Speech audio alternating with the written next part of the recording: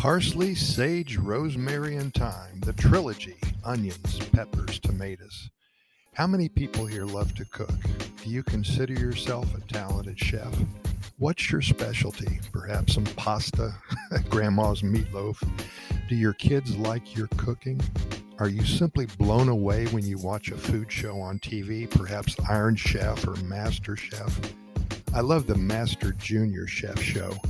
How do those 8 to 13-year-old kids learn how to cook that way? To prepare meals that could be served in a top New York City restaurant. I've been either living in or visiting Costa Rica since November of 2002, and I've met so many friends, gringos and ticas alike, and I've been invited to dinner more times than I can remember. At first, I didn't know what to expect. A neighbor of mine, Dora, she and her husband were in their early 80s. They did things that teenagers did. They worked in their garden for hours at a time. They tended to the 3 cows they had and always had at least 6 or 7 eggs every morning that they fetched from the barn, and they fried them for breakfast. And they had a taste for good food. Dora was an excellent cook, and Carlos, her husband, well, he served as sous chef during the preparation of the meal. Heck, she even put me to work in chopping the peppers when I was there.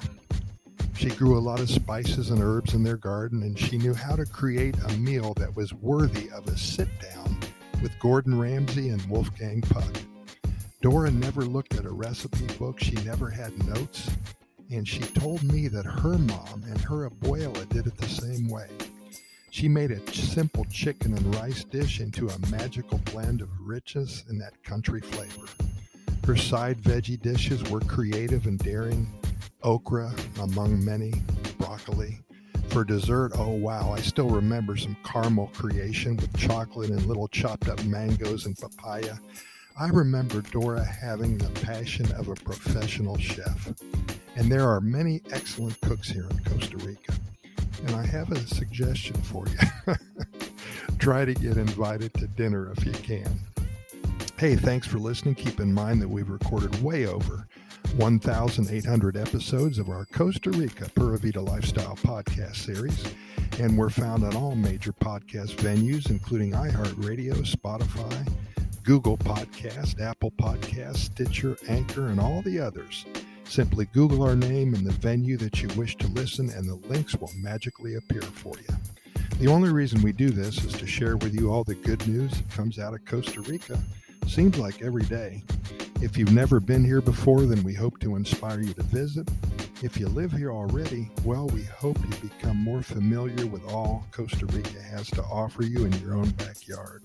And we promise to deliver you nothing but good news and hundreds, perhaps thousands of stories when this is all over about the Pura Vida lifestyle. Again, thanks for listening, and we'll see you tomorrow.